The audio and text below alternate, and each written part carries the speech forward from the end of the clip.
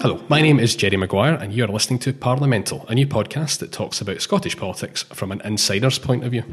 It's a fascinating time in Scotland. Less than 8 months after a hugely engaging independence referendum campaign, Scotland delivered a historic result in the Westminster general election, voting in 56 SNP MPs. I'll be joined on this and future podcasts by my co-host, who is one of those famous 56 MPs. She led the local Yes Scotland team during NDRF, went on to break the BBC swingometer, and she's here with us now. I'd like to introduce the MP for Glasgow North East and SNP's Westminster spokesperson on civil liberties, Anne McLaughlin. Hi, Anne. Hello. Or should I say the Honourable Anne McLaughlin? No, you shouldn't. No, you shouldn't. Anne, can you tell us a little bit about yourself? Well, okay, I'm quite old, so I've got quite a long background. I'm originally from Greenock. I've lived in Glasgow for 30 years, though, and currently live in Denniston, where I've been for about 9 years. My background professionally is mainly in the charity sector, for a long time in fundraising, and I was elected previously to the Scottish Parliament for a couple of years.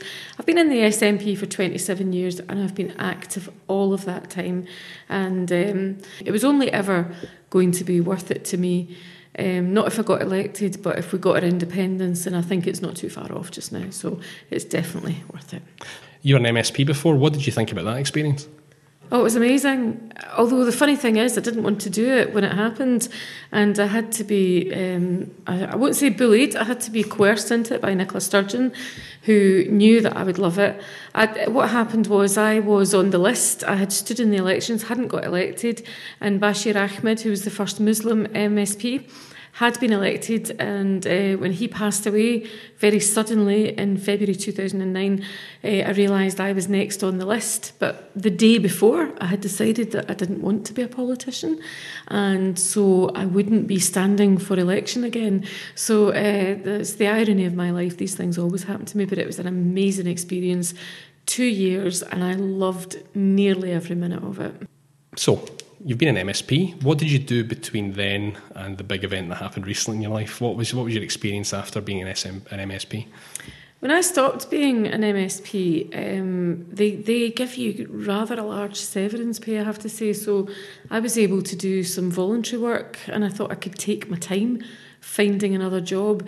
I then was asked to put myself forward for the Inverclyde by-election. The Labour MP there sadly passed away, and I come from Inverclyde originally, and all my family are there. So I put myself forward, stood in that by-election, got a good result but not good enough to win, and then proceeded to carry on with voluntary work and look kind of meanderingly for a job, and it was not as easy as I thought it was going to be. I really struggled to find other work, and I ended up having to become self-employed and set myself up in business, and that's what I did. Did being self-employed, do you think, help in the run-up to the general election, where you had to no doubt just give up your entire life to run in Glasgow North East? Yeah, it helped in that I was able to spend a lot more time on the campaign. Had I not been elected, the being self-employed bit of it would have been a huge hindrance for me, because it meant I could choose whether to work or not, and I chose not to work. I chose to campaign, which meant I had absolutely no income, and the credit card reached its limit. So had I not been elected, I was really going to be in serious trouble. So I was taking a bit of a risk, but when you're obsessed with what we can do for Scotland and what we can do for the people of Glasgow North East, you kind of put these things to the back of your mind and just tell yourself, I will win, and if I don't, I'll deal with it at the end. So being self-employed helped me to spend more time on the campaign. Yeah, you were really determined on that campaign. You sort of covered every pavement in Glasgow North East. You're campaigning constantly. So with all that campaigning going on in Glasgow North East, what was it like then on the count on election night? So you've worked your backside off, you've spent all your money, you're so invested in this moment, and then it's the day of the election, then on to the count. What was that like for you? Well, it was a bit strange. I mean, I'm so used to working my backside off in campaigns and then not winning. So I know that hard work is not the end of the story. You need a lot of other things on your side. So on the night of the count, we had been advised, because we would likely be up all of the night and all of the next day, and we might have to make a speech, we might have to do media, we were told to go home, spend a couple of hours at home and come into the count a wee bit later on. I was getting texts from my election agent Angus telling me that I was doing very well, and it's so not like him. And I thought, I wonder if we are, or I wonder if he's just getting carried away, out of character, but carried away. And then he sent me a text saying, in fact, you're hammering them. And I thought, that can't be true. But of course, it did speed me up a wee bit. Got to the count, and it was really hard trying to stop the activists from Provan from jumping for joy and hugging me and celebrating. I didn't want to be seen to be celebrating before the result was announced and before anything was definite. And also, I didn't really believe it. And because anything can happen, it could be that they had the SNP sign on the Labour votes, and really it was Labour who were hammering us.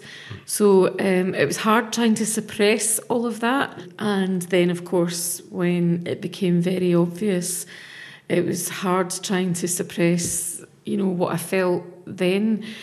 Overriding feeling was one of, I think, relief for everybody else, because I wasn't the only one that exhausted myself. This was a campaign with a cast of dozens of people who gave up everything in order to win this election and get me elected. So I was so pleased that the process hadn't let them down, if you like. So yeah, it was a pretty amazing feeling.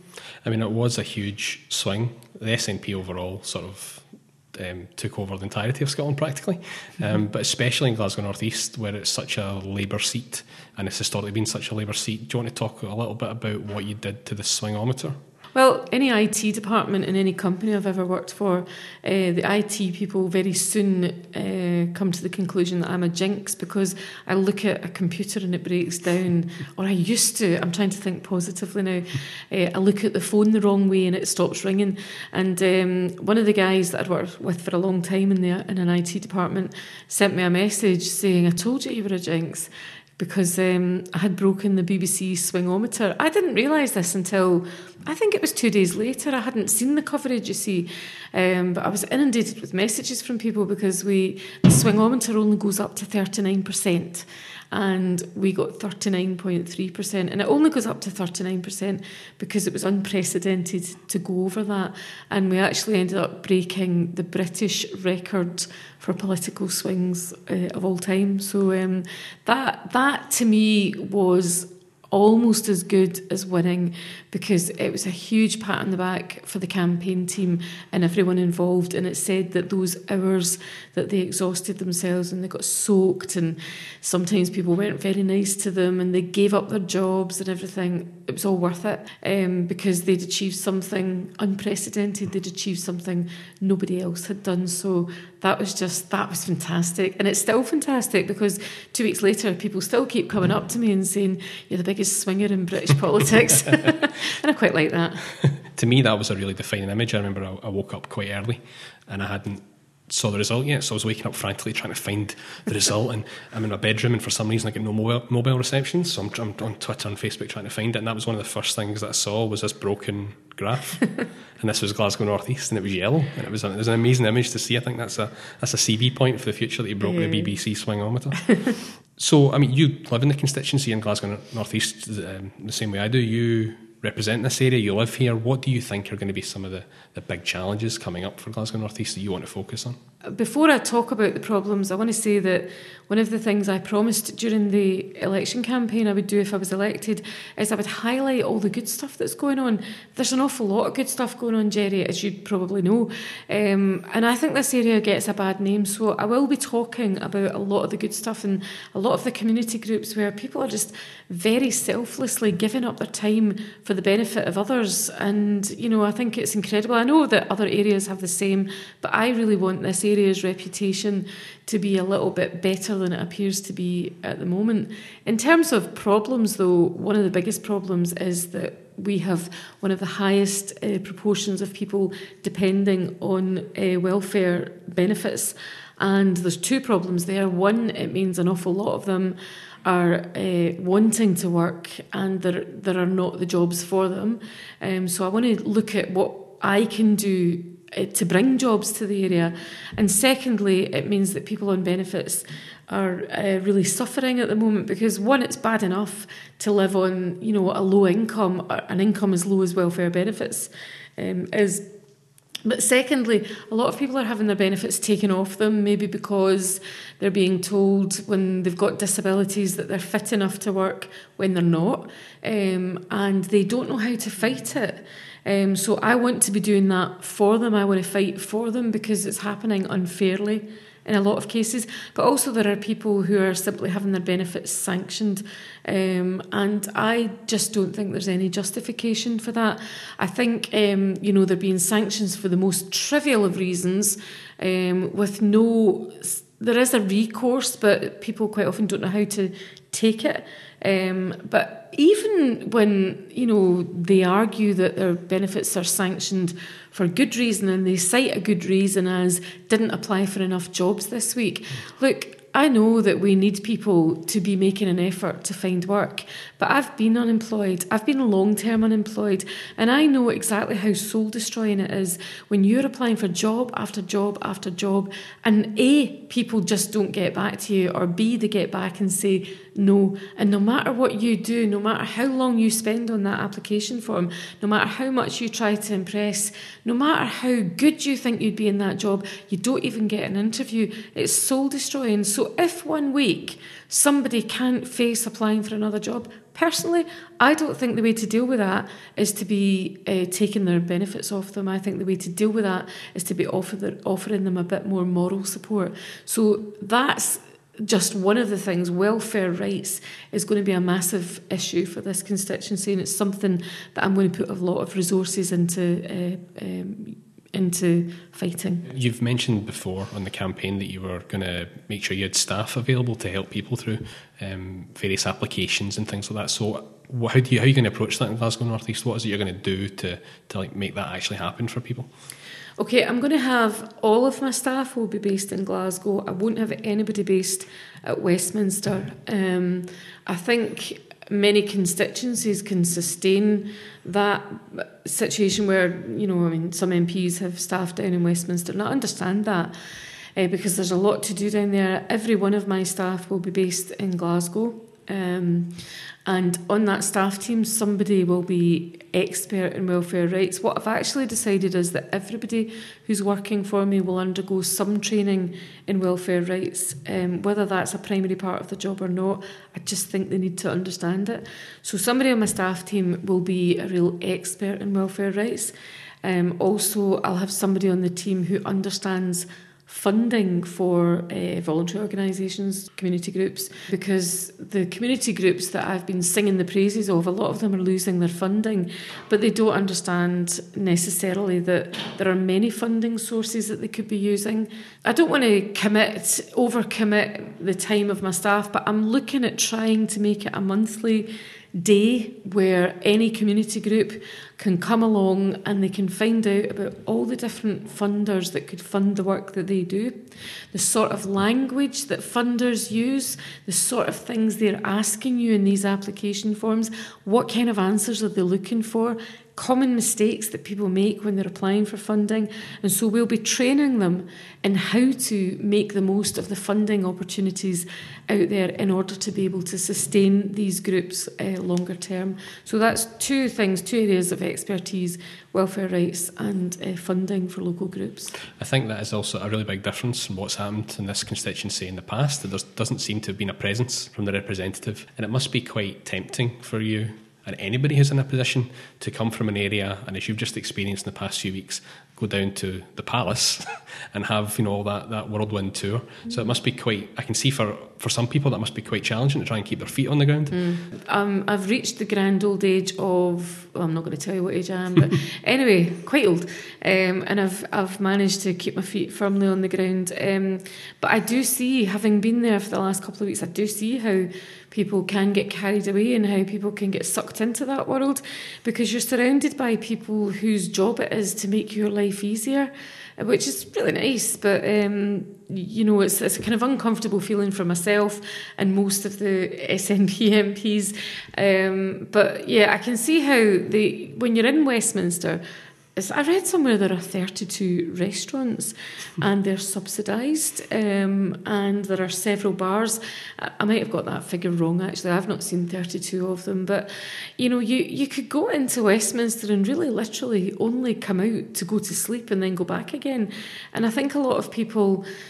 It's a nice, comfortable lifestyle for them, and I can see why folk would like spending their time there. Me, it's nice, but I'm really anxious to get back to Glasgow, and when I'm told things like next Thursday, I can't come back, I have to wait till the Friday morning.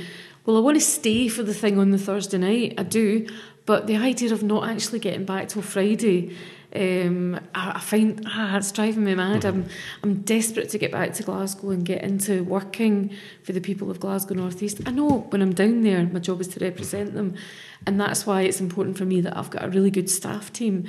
But I want to be doing the stuff that the staff are doing, so it's quite frustrating for me. Yeah, I suppose it's that balance between your daily work, I suppose, will be in Westminster. That's where you're going to vote on things, that's where you're going to take part in committees, that's where you're going to be the spokesperson for civil liberties, but that's only part of the work. And it does seem, though, that the organisation's sort of set up to keep you there as long as possible. Yeah. Want to keep you down in Westminster and keep you there rather than go back to your home constituency. This week, the SNP, in the past week's SNP going down to Westminster was quite a big news story, and we've seen quite a lot of pictures and photographs and stories about what the 56 MPs, sort of their experiences have been down there. I think one of your tweets made it onto BuzzFeed and the BBC News, etc. Picture Mary Black with a plate of chips, which shows you how revolutionary someone dares to eat chips in Westminster. What was that like for you? So you were elected. You've had probably up for 36, 48 hours, and then very quickly you're sort of shepherded down to Westminster. How did that experience go for you? Do you know what? It felt fine. I felt you just get carried away with the kind of flow. You just go with the tide, and it was fine. It was good because I was down there with 55 friends, and I had Graham, my partner, with me. But you were down there with a lot of people, some people that I've known for all of the 27 years that I've been in the party. But yeah, it was pretty exhausting, but they put you up in a nice hotel with a nice comfy bed. Not that I got to sleep much, but when I was sleeping, I was in a nice comfortable bed. They feed you, and so I really can't complain. My first day though was a bit of a chaotic day. I didn't know that you couldn't pay cash on London buses, so I tried to pay cash and I got kicked off the bus in the nicest possible way. But a very polite kicking off. A very polite kicking off. He was lovely, the bus driver, but there was no way he could accept my money. And then I couldn't find anywhere to buy an Oyster card. Then I found somewhere eventually after a nice policeman directed me. Got on the bus, got to the hotel. The hotel had no record of my booking. Phoned the travel company who couldn't understand my accent. So I had to come off the phone, and I felt like lying down in the ground and crying and saying, take me back to Glasgow, because all this time, I had arranged to be there a couple of hours early for my appointment, and my appointment was with the 55 other MPs and Nicola Sturgeon to get what they were calling an iconic photograph taken outside the Houses of Parliament. And I thought, I don't want to miss iconic, I want to be in it. And so eventually sorted out the hotel with minutes to spare, running across the bridge to Westminster. Didn't know whereabouts in Westminster I was going. It's a big place. So I thought I would jump in a cab, and because cab drivers know everything. And I said, can you take me to New Palace Yard? And he said, I don't know where that is. And so that was no good. And then I finally found it myself after paying the taxi. And I spoke to a policeman who said, you can't go in there, you don't have a pass. And I said, well, what can I do? And he said, I don't know, and walked away. And at that stage I just thought, right, I give up. But it all got sorted in the end. But it was all a bit chaotic, but it was lovely as well. It was nice to be in the place. It was nice to get the staff reaction, the staff who worked down there. seemed really pleased, and they've told us they're really pleased that we're there because we know their names. They know we let them call us by our first name, which to me is ridiculous. What else would they call us? So what is it they normally have to refer to people as? Is it? Well, many of them would say to me, would you like me to address you as Ms. McLaughlin? And I was like, no, I'd like you to address me as Anne, please. But they're not used to that, apparently. I'm sure there will be some, but that surprised me. But it must be true because so many of them said, that we're so much friendlier. And the 6 that we had initially were so much friendlier. And they were expecting us to be the same, and we were the same. And we say please and thank you, and we're quite courteous. And apparently that's quite unusual as well. It's strange how what you've just described has been sort of portrayed. If you weren't paying attention to it, it's been portrayed as the SNP MPs have been in kicking up a stink, being disrespectful, etc. But it doesn't sound like you're being disrespectful. It sounds like you're being respectful to just maybe different folk. Yeah, we've been very respectful to the canteen staff, to the common staff, to the doormen and women, to the police officers. In fact, I have to say, we're very respectful to the other MPs and to the lords and ladies. But, we're just as respectful to them as we are to everybody else. There's nobody is getting special treatment from us. But no, there's been nothing disrespectful. I mean, all the stuff in the papers is all wildly exaggerated, and sometimes, telling the tale of what actually happened is just, there's no point because, they'll believe what they want to believe. I watched you swear in live on video. And I didn't swear. You didn't swear in. What was it you took? Was it take an oath? What's the technical term for it? You can swear on a religious book or not. And I actually hadn't decided when I got there. I couldn't decide. Should I swear on the Bible or should I think that's the oath, and if you do it without a religious book, it's an affirmation. And I just couldn't decide what to do. And then I think he just put a New Testament in front of me. Just one of the many. He probably books. Just got fed up with me dithering about. So that's what I did in the end. Yep, and I did my oath. It looked like graduation. You were on a big line in this big, nice big building, and you were waiting. Yeah. I saw you having to make small talk. I think they were backed up quite a bit before they could get to the speaker. Yeah. So you were hanging about. Because the speaker was paying special attention to some of the new members. So there was a bit of a logjam. It didn't feel like graduation to me. What it felt like, because I had to put my hand up and swear to do my duty to the Queen and country, it felt a wee bit like when I was in the Brownies and you had to do that affirmation, or maybe that was an oath.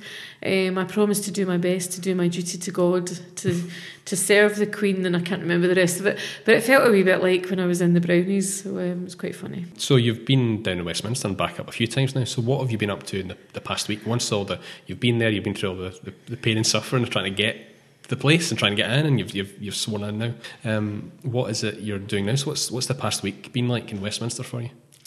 The past week, for me, it was quite busy because I had people, some of the branch members came down to watch me being sworn in, came down and stayed a few days. So I hadn't managed to do the tour of the Parliament that the new MPs do in the first week. So I did that, but I did it with those branch members and family members in tow. And we don't have offices there yet because it's a bit difficult for them when they're used to housing 6 of us and now they've got to house 56. So we've been hot desking. We've got a couple of rooms that we can hot desk, and I've been hot desking in the Disraeli room. So just trying to deal with constituency cases.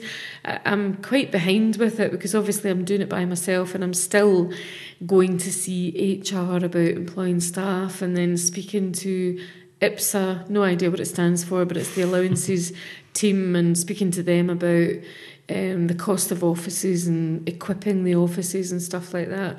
So I feel like I've got this ginormous to-do list and I'm not getting through it very quickly. And then, of course, every so often you're at your hot desk and the whip staff will come in and say, you needed down in the chamber, so then you have to just hot-foot it down to the chamber. It's quite interesting, though. I mean, I was in the chamber when the Speaker got sworn in, and then David Cameron and George Osborne, and it's a strange sensation seeing them close up in the flesh and hearing them and realising that they are real. I mean, I knew that anyway, but yeah, so I don't know, I couldn't tell you what I've done. And then we have group meetings, and then we had other meetings to be told if we were going to be spokespersons or not. And obviously I was given the civil liberties role, which means I'll be part of the team that will be hopefully leading the charge in terms of keeping the Human Rights Act. So I've got a lot of reading to do on that. You think you know something until you realise that you actually have to know it. Yeah, because I mean, I'd imagine the amount of legislation that must be behind that will be huge. So it's from a punter's point of view, there's a lot of principled stands you can take, but there's going to be a lot of detail in that, and you're going to have the full weight of Conservative oppression coming at you about their desire to strip that out of our legislation. So it's going to be quite a lot of homework for you, as well as the constituency issues you're going to have to deal with. And also the team that I'm in, so it's led by Joanna Cherry, who's a QC, and she is one of the Edinburgh MPs, so she's spokesperson on Justice and Home Affairs. And so she's a QC, and in the team she's got Richard Arkless, who's a lawyer, and Angela Crawley, who's a lawyer. She's doing equalities, women and children. And then Stuart MacDonald, the Cumbernauld Stuart MacDonald, there's two Stuart MacDonalds, and he's an immigration lawyer. So they all have legal backgrounds. So, but I suppose I have my 2 years in the Scottish Parliament, but I don't have a legal background. So yeah, but I mean they'll all be pretty supportive, and yeah, lots of reading, lots of understanding. I think it's one of the strengths of all the MPs that have been elected is that their backgrounds are all so different. You know, it's very easy, I think, if you look at a parliament to see, 75% lawyers, and it's quite nice to see people that, we've still got lawyers in, but maybe they're immigration lawyers, or they're people from a different background. Yeah. So it's good that you've got that peer support group where you can all pool your knowledge, basically. Yeah, and at the moment, everyone is just incredibly supportive of everyone else. There's no jostling for attention. We all know anyway that unless you're Mary, you're not going to get all the attention. So I never got invited on Lorraine Kelly, despite somebody saying I was the Lorraine Kelly of Scottish politics. So Mary Black is getting lots and lots of attention. So, but there's no real jostling for position. We all know that what we need to do is do a really good job in our constituencies and really fight to defend the people of Scotland, and that's what we're all motivated to do. So everyone's supporting everyone else to do that. It's a good feeling. And the next week coming up, what have you got coming up in the next 7 days, or the next 5 days or 4 days that you're going to be stuck in Westminster? Well, I'm going down on Monday night because I've got meetings in Westminster on Tuesday morning. And then I think I've got a full day where I can catch up in the hot desking place. I can catch up on all the things that are on that to-do list. Group meeting at night. And then, of course, there's the Queen's speech. The official state opening of Parliament is on Wednesday, I think. And the Queen's speech debate starts on Wednesday, carries on Thursday. Thursday night, Brendan O'Hara has got his adjournment debate on safety at Faslane. And Brendan has broken with convention because nobody's ever done this before. Normally you make your maiden speech before you do anything like that, but there's nothing to stop somebody going for an adjournment debate. So that will be his maiden speech, although it won't be treated as such. Your maiden speech, you're not supposed to be particularly political. I expect he will be in this one. And obviously I think it's not compulsory for us to sit in on this, but I'm going to anyway, because we've agreed that we'll support each other with our first speeches in Parliament. But because Faslane is such an important issue, I want to be there. When you give a maiden speech yourself, so if it's not meant to be political, what's the content of it? Hi everyone, thanks for inviting me along. Basically, I should pay tribute to my predecessor and then describe the constituency and the issues facing the constituency. Now, it's not going to be possible to do that without being political, and also it's kind of not possible to be me without being political. So I'm really not sure how I'm going to do that. And there was an office within Westminster who said they could offer help with drafting your maiden speech, and I was tempted, and then I thought no, because they'll just make it really apolitical. Yeah, they'll knock all the edges off it, and it'll become. It's better if I just go in and say, oh, I didn't realise when I come out. Although now I've said that on this radio programme. And you're caught now. You're caught when you get tore in. But it must be difficult. I mean, how do you feel about that? About standing up in front of the Commons and delivering a speech? It's the same as delivering a speech anyway, I suppose, but in such a historic context. Yeah, no, I actually surprisingly feel fine. Maybe I won't feel fine when it comes to doing it, because apart from anything else, it's not like the Scottish Parliament where you've got a podium and you can put your notes down, and you might not read from your notes, but at least they're there. Mm-hmm. You don't have anywhere to put your notes. So it's more practical things that I'm thinking about. But I actually feel really unintimidated by that chamber. As I say, that might change, but you know what? I just can't help feeling, I have as much right to be there as any of these people who I'm there to try and make people's lives better, whereas I'm facing people who are actively doing things to make the lives of my constituents worse. That may not be their motivation, but it's the result of what they do, and they've no more right to be there than I have. I got the biggest swing in British politics. That's your maiden speech. That'll be my maiden speech. Yeah. The biggest swing in general election history. But I'm not feeling. It's probably because of the 2 years that I had in the Scottish Parliament. Because I have to say, when I made my maiden speech in the Scottish Parliament, I was shaking like a leaf. Probably be shaking like a leaf this time as well, and probably forget everything I was supposed to say. My mouth will dry up. All the things you don't want to happen. I think it's always quite healthy to feel nervous. It tends to lead to a better performance, but right now I just will look forward to it, and I don't feel at all intimidated. And not many people get the chance to do 2 maiden speeches to Parliament. I know. You'll be one of the few people who get to. I think there's about 10 people who've been members of both of those parliaments. But, I still need to be elected to the European Parliament to equal Winnie Ewing. So I'm going to get the hat trick. Yeah, I don't think I'll do that. Well, that was our first episode of Parliamental, and how do you think that went? I think I'm pretty good at talking endlessly, so... I just turned my mic off for half of this. This was pretty good.